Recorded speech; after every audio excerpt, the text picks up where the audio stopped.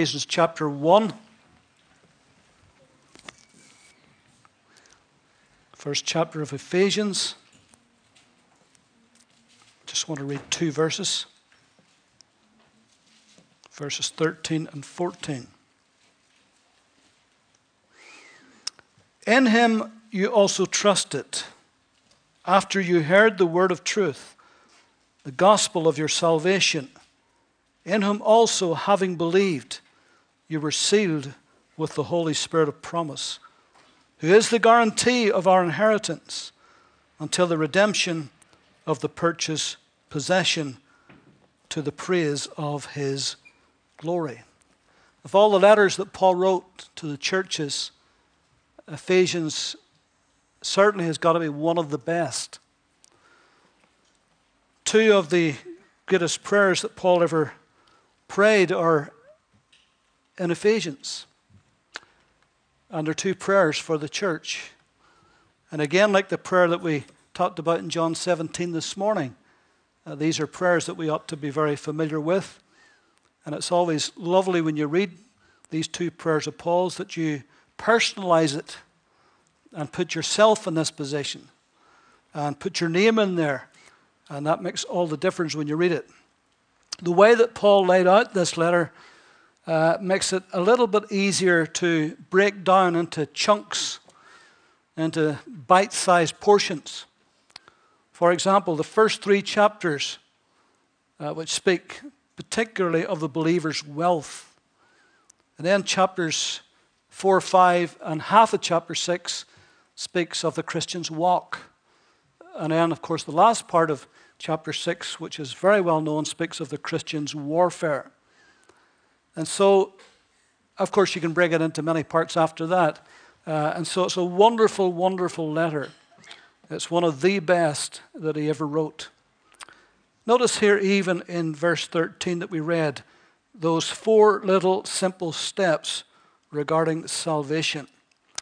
After you heard and believed and trusted, you were sealed. After you heard, after you believed, after you trusted, then you were sealed. And really, without elaborating on any of that, those are just four simple steps regarding our salvation. You were sealed with the Holy Spirit of promise. I want to talk to you just for a few minutes, and we'll be brief tonight. I want to talk to you about being sealed by God. God sealing our lives. Ephesians 4:20, grieve not the Holy Spirit of God, whereby you are sealed unto the day of redemption. Now, of course, sealing in those days was commonplace. Goods were sealed. Cattle were sealed. Possessions were sealed. Even people, slaves, were sealed, were branded, were marked, were identified in some way or other. You remember that the Roman authorities sealed the tomb of Jesus, and they put a Roman seal on it so that it could not be broken. And so seals were something that ordinarily were put on important documents. Of course, sealing wax, up until relatively recently was used, particularly in important documents.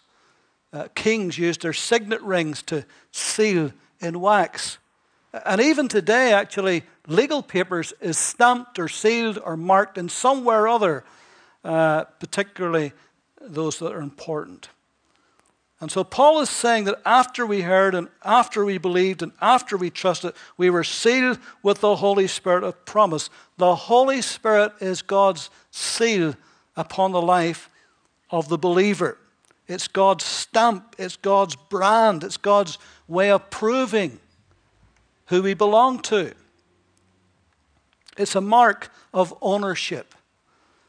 Now, many, many years ago, Elaine that's sitting there at the back, Elaine's my niece, and her dad, my brother-in-law, he used to have a little fruit and veg van, and he would go around selling fruit and veg.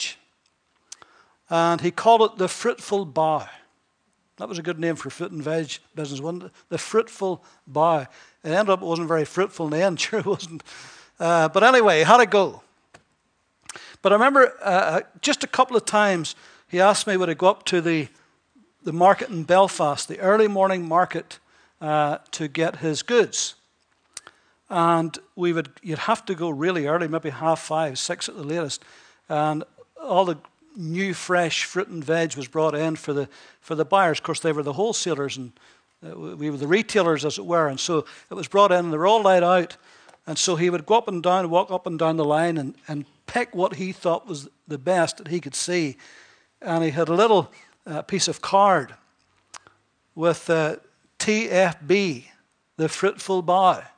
And he would put that in that case, and he'd put that on that case, and maybe one over here. And that meant anybody else walking up there would see that that belonged to somebody. It was marked. It was his. It was whoever TFB was. They didn't have to know that, but they knew that somebody had got there before them and somebody had picked those out. And of course, then afterwards then, you would take those and you'd pay for your goods and off you would go. It was a mark of ownership.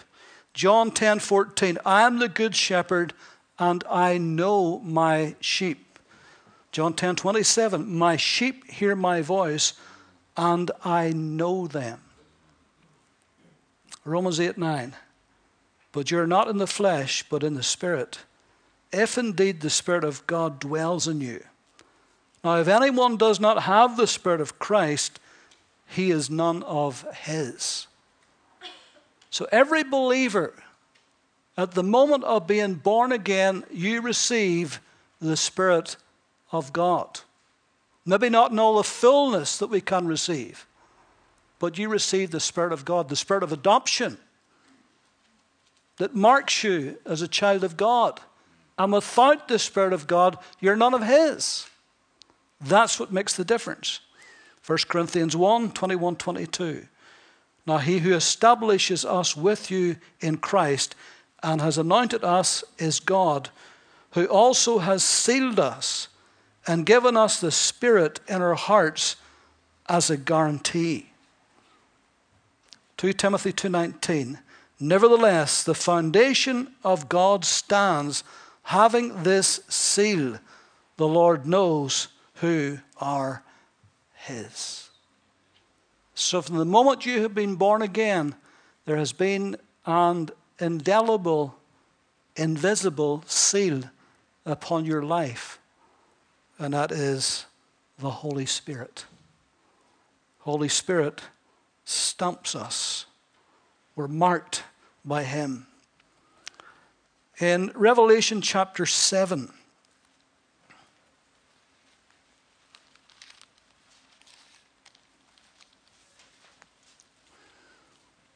after these things I saw 4 angels standing at the 4 corners of the earth, holding the 4 winds of the earth, that the wind should not blow on the earth, nor on the sea, nor on any tree. Then I saw another angel ascending from the east, having the seal of the living God. And he cried with a loud voice to the 4 angels, to whom it was granted to harm the earth and the sea, saying, do not harm the earth and the sea or the trees, till we have sealed the servants of our God on their foreheads. And I heard the number of those who were sealed, 144,000 of all the tribes of the children of Israel were sealed. And that's speaking of a day away in the future, when 144,000 Jews from the tribes of Israel will be sealed by God and they'll become flaming evangelists during that time. And in Revelation 14,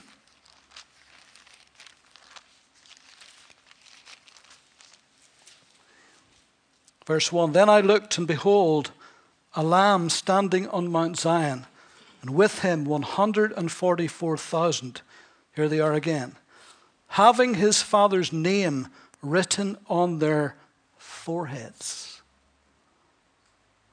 And so Revelation tells us what their seal was, and their seal was the name of God written on their foreheads, sealed, singled out as his. Interestingly, the chapter before, in chapter 13, reading from verse 11, it says, "Then I saw another beast coming up out of the earth, and he had 2 horns like a lamb and spoke like a dragon." This was the false prophet, by the way. "And he exercised all the authority of the first beast in his presence," which was the Antichrist, "and causes the earth and those who dwell in it to worship the first beast whose deadly wound was healed. He performs great signs so that he even makes fire come down from heaven on the earth in the sight of men. And he deceives those who dwell on the earth by those signs which he was granted to do in the sight of the beast, telling those who dwell on the earth to make an image to the beast who was wounded by the sword and lived. He was granted power to give breath to the image of the beast, that the image of the beast could both speak and cause as many as would not worship the image of the beast to be killed. He causes all, both small and great, rich and poor, free and slave, to receive a mark on the right hand or on their foreheads, and that no one may buy or sell except the one who has the mark or the name of the beast or the number of his name. Here's wisdom. Let him who understanding calculate the number of the beast, for it is the number of a man. His number is 666. Satan's not very original, is he? He takes an idea that God has and he copies it. If God's going to see the people, he's going to see them. And here is the unholy Trinity working together, sealing men, making men obey, singling those out who has not got the seal and killing them. I haven't time to go into all of that tonight. And so a seal is something that shows ownership. It's a mark of ownership. In Revelation chapter 3, where Jesus addresses the churches, 7 churches, but in verse 7 of Revelation 3, he's addressing the church at Philadelphia, the faithful church this is. And to the angel of the church in Philadelphia write, "These things says he who is holy, he who is true, he who has the key of David, he who opens and no one shuts, and shuts and no one opens. I know your works. See, I've set before you an open door, and no one can shut it. For you have a little strength, and have kept my word, have not denied my name. Indeed, I will make those of the synagogue of Satan who say that they are Jews and are not, but lie. Indeed, I will make them come and worship before your feet, and to know that I have loved you. Because you have kept my command to persevere, I will also keep you from the hour of trial which shall come upon the whole earth to test those who dwell on the earth. Behold, I am coming quickly. Hold fast what you have, that no one take your crown. He who overcomes, I will make him a pillar in the temple of my God, and he shall go out no more. And I will write on him the name of my God and the name of the city of my God, the new Jerusalem, which comes down out of heaven from my God. And I will write on him my new name. He who has ear to hear, let him hear what the Spirit is saying to the churches." So there's a triple seal for those who have been faithful in times of great persecution and trouble. It's a mark of ownership. A few years ago, I bought a little pen. It was an ultraviolet ink in it. And I wrote my name, my address, my phone number, and some of my toys, computers, etc., etc. And of course, you can't see it unless and until you shine an ultraviolet light on it. And then it shows up very clearly. The police would advocate that you do that on your goods. So if it is stolen, there's a chance that if they shine a light on it, they'll be able to see who it belongs to. And so we are marked, we're sealed, we're branded. Can I tell you a funny little thing that happened to Sally and me? It was a couple of years ago. We went into Belfast, went into a furniture shop, and we decided that we needed a new settee. And so we saw one that we really liked, and it was a leather settee. And so we made some inquiries about price and so forth, and we had a good look around it and sat on it and tested it out. But we noticed there was little kind of slubs and little flecks on it here and there, and we made inquiry about that, and the man says, well, that's just natural because it's real cowhide, and cows scratch themselves against barbed wire and all the rest of it and get nicks and cuts, and because it's natural, it just shows up. And so we said, okay, that was perfectly understandable explanation. So we ordered it, and 6 weeks later it came. And the guys that brought it in from the van said, would you like us to unwrap it for you and take away the wrappings? We says, thank you very much, that would be lovely. So they started to unwrap it, and they had it almost completely unwrapped, and lo and behold, we noticed that it was branded. Some old cow in Argentina had the literal brand. You could see it where it had been with a hot iron. I mean, you couldn't miss the thing, There was no way we were taking that. That had to go right back onto the van. We had to wait another few weeks to get another one. We weren't having that. It was too visible. It was too easily seen. But the brand that's on us, the seal that's on us, it's a mark that's invisible. It's the mark of the Holy Spirit in our lives to show ownership. It's a mark of authenticity. The best paintings are signed by the artist. Have you ever watched the, those shows, the antique shows? And somebody comes on with a lovely old painting, and they wax lyrical about this painting, and the expert's looking at it, and he'll say, it's a pity that the artist didn't sign that. Had the artist have signed that, it would have been worth much, much more. But because there's no signature, it's worth much, much less. All the good paintings are signed by the artist. The best china and pottery is marked by its makers. The experts, the first thing they do is they turn it upside down, that pot, and they look to see where it was made and who made it. Clarence Cliff, see, I watched those programs, and all the rest of it. The best gold and silver is hallmarked, isn't it? If you've got a gold ring or a silver ring, if it's a proper one, it will be hallmarked. I'm going to bring money out of my wallet, and the moths are flying out of it. There's a beautiful new £10 note, and it's signed by the chief executive of Danske Bank, whoever he may be. It looks like somebody called Jerry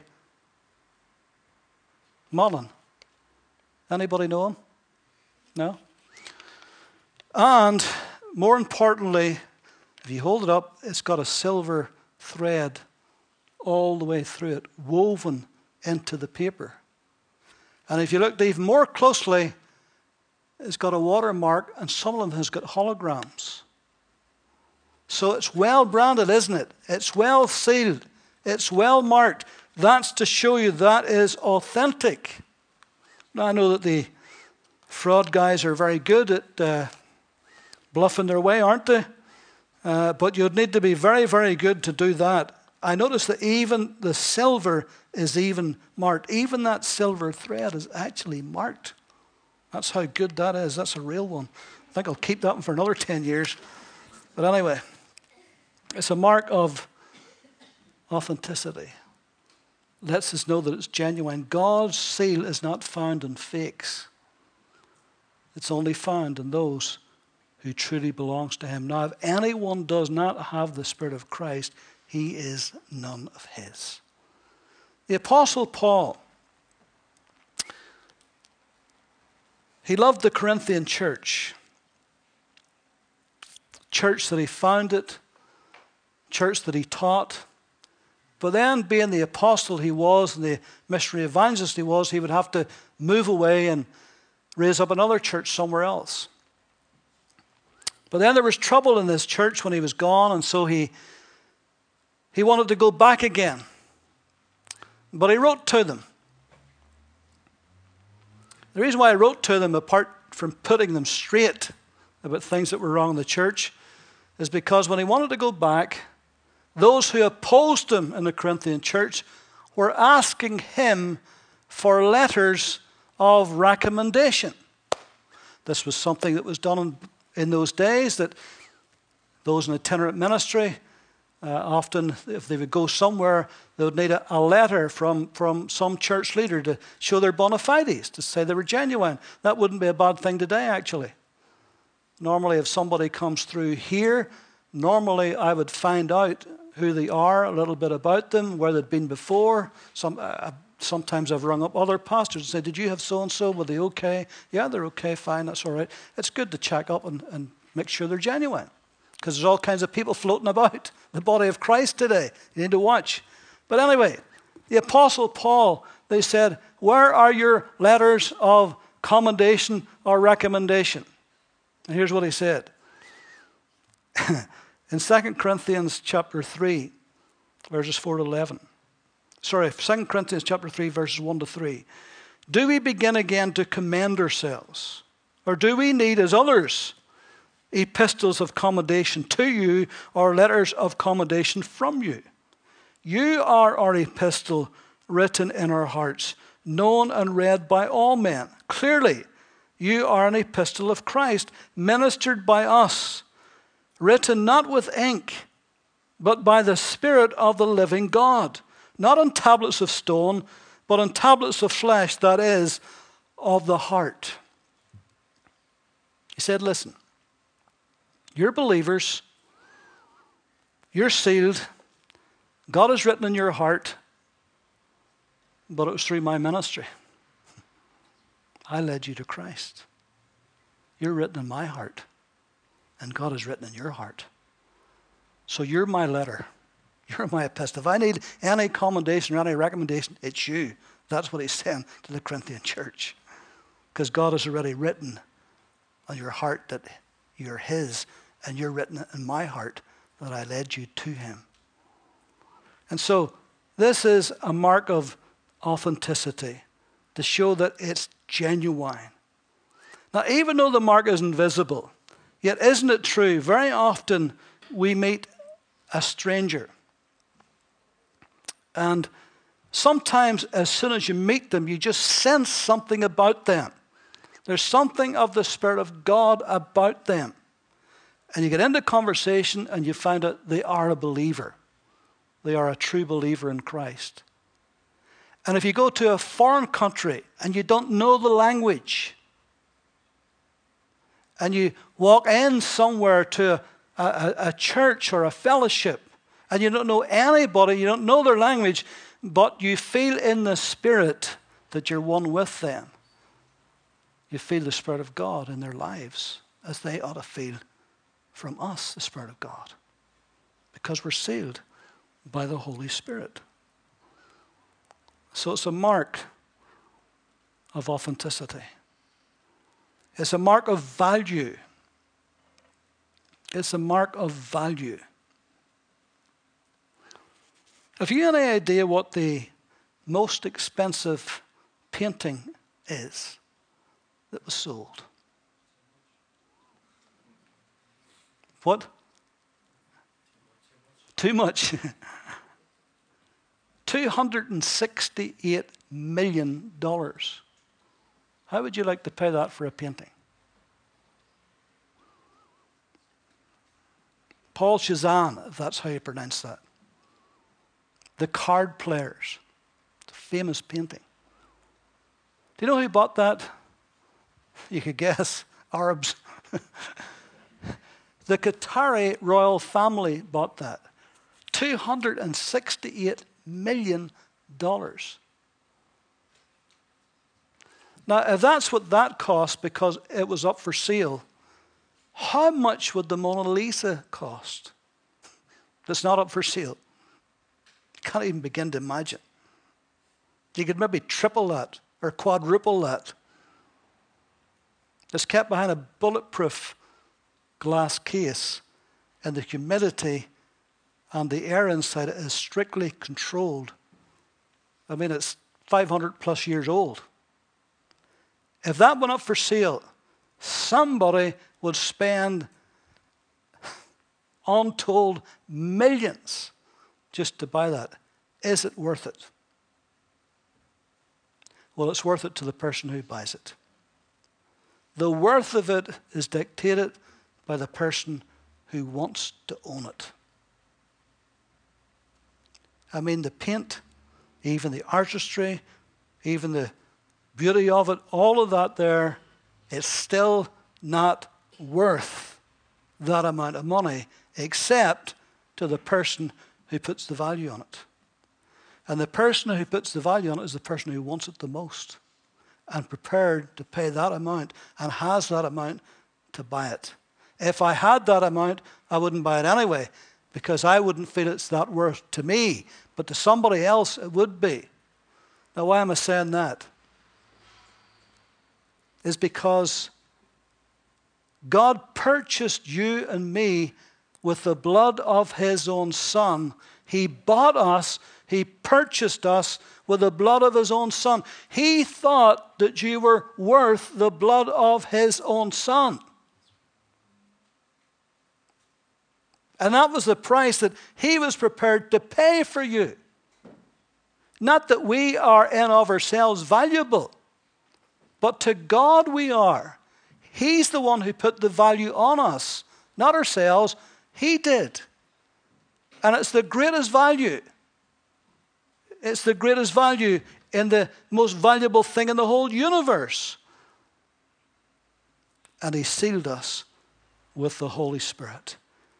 For what shall it profit a man if he gain the whole world and lose his own soul? What shall a man give in exchange for his soul? It's invaluable, isn't it? That's how God sees us. I don't know why he sees us that way. We certainly don't deserve to be seen that way, but he does.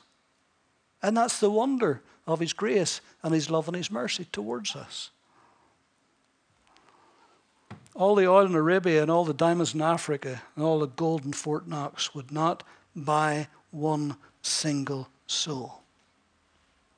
The whole world couldn't buy a soul.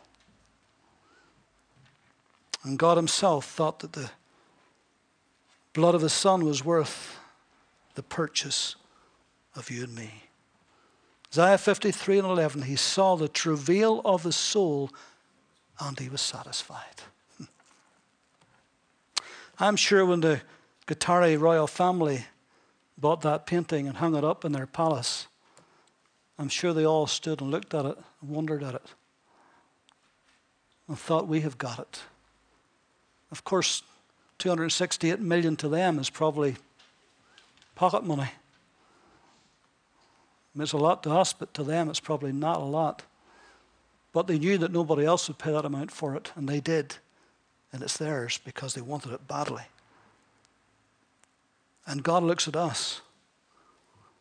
Not only could nobody want to pay that, nobody could pay the price for us that God paid. And that was the death of his own Son. It's a mark of guarantee. Sealed with the Holy Spirit of promise, who is the guarantee, or your authorized version says the earnest of our inheritance until the redemption of the purchased possession to the praise of his glory. The word earnest is an old word, even though it's still used in some circumstances today. It means a down payment. Simply what it means, a down payment. Earnest money. You go to buy a house, you may be asked to put down some earnest money. Show your intention. Put your money where your mouth is, we would say. It's a down payment. It's a promise of greater things to come. Interestingly, the same word earnest, arabon, means engagement ring. In the Greek today, it's arabona, which means engagement ring.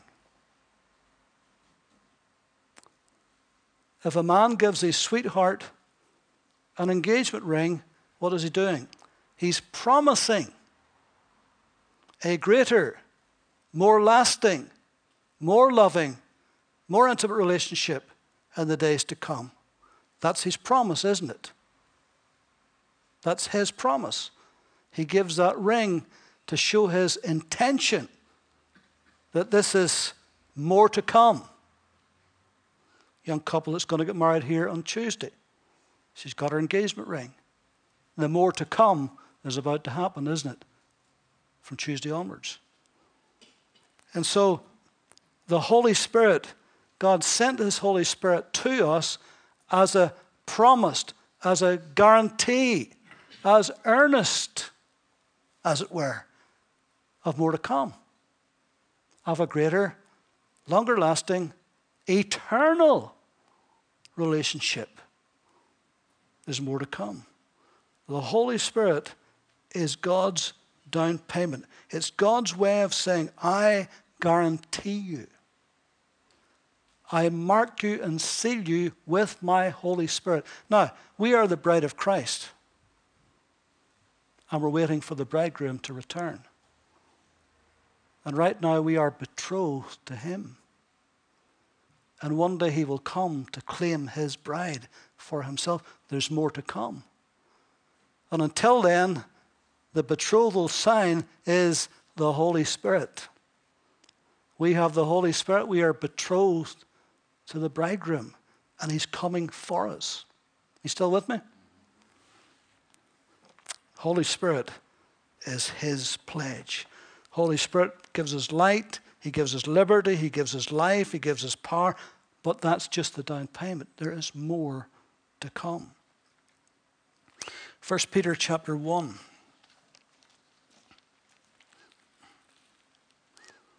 We'll be through in a moment.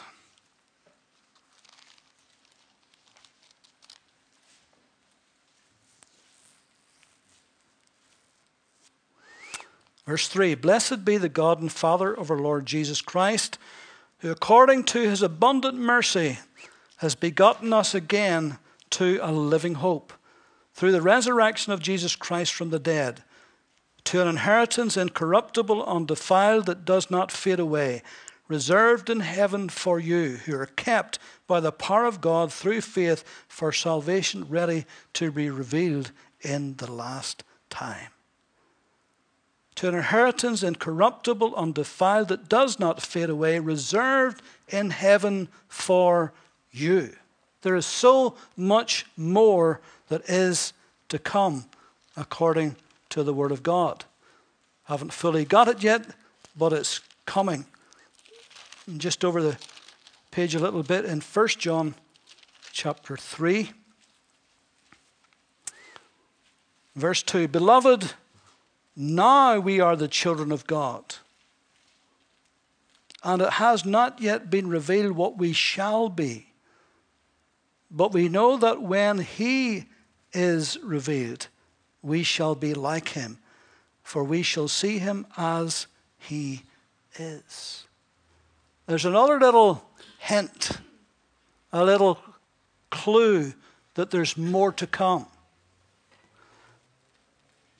We are the children of God right now, but it has not yet been revealed what we shall be. We're always going to be the children of God, but what we shall be, there's so much more to come. Glory to God. And we're sealed until that day. Paul says to the church in Rome, chapter 8, For we know that the whole creation groans, labors with birth pangs together until now. Not only that, but we also have the first fruits of the Spirit. Even we ourselves groan within ourselves, eagerly awaiting for the adoption, the redemption of our body. This body that oftentimes is infirm, is weak, grows tired, gets bent over, gets aches and pains, all of that stuff that's groaning and creaking. Do you ever get out of bed and you're groaning and creaking? Got to put your shoes on, you can hardly bend down sometimes. Well, we're waiting for the redemption of our body. There's more to come. And the fact that we have the Holy Spirit, we're sealed with the Holy Spirit, is God's promise. It's God's guarantee that there's more to come. And we won't always have this growing old, weakening, infirm body. That we shall be full of life and full of vitality and have a new body like unto his glorious body, the Bible says. Amen? There's more to come. Holy Spirit is the down payment. The promise. There's more to come. And finally, we'll just close with this. In light of what we talked about this morning about our inheritance and what we talked about tonight. All these riches, all these blessings, all of these benefits are given to us by God's grace, and they are for his glory. In verse 6, God the Father has chosen us, adopted us, accepted us to the praise of his glory. Verse 12, God the Son has redeemed us, forgiven us, given us inheritance that we should be to the praise of his glory. Verse 13 and 14, and God the Holy Spirit has sealed us, promised us unto the praise of his glory. All that God has promised us, both now and in the future, and throughout all eternity, is to the praise of his glory. That he might get the glory. That he may be praised for what he has done for us. And that's why it's good in our own individual, private lives that we praise him, that we thank him, that we give him the glory for all that he has done, for all that he's doing, and for all that he will yet do in the future. And thank God we have the promise and the guarantee because we have the Holy Spirit sealing us until the day of redemption. Look up, for your redemption draws nigh. Yes, we're redeemed now. Yes, we're being redeemed every day. And yes, there's that redemption to come, the redemption of our body, which is part of our adoption, by the way. So there's good things in store for the believer, isn't there? I mean, how can we lose when we've got all of that to look forward to in the future? Amen? Let's pray.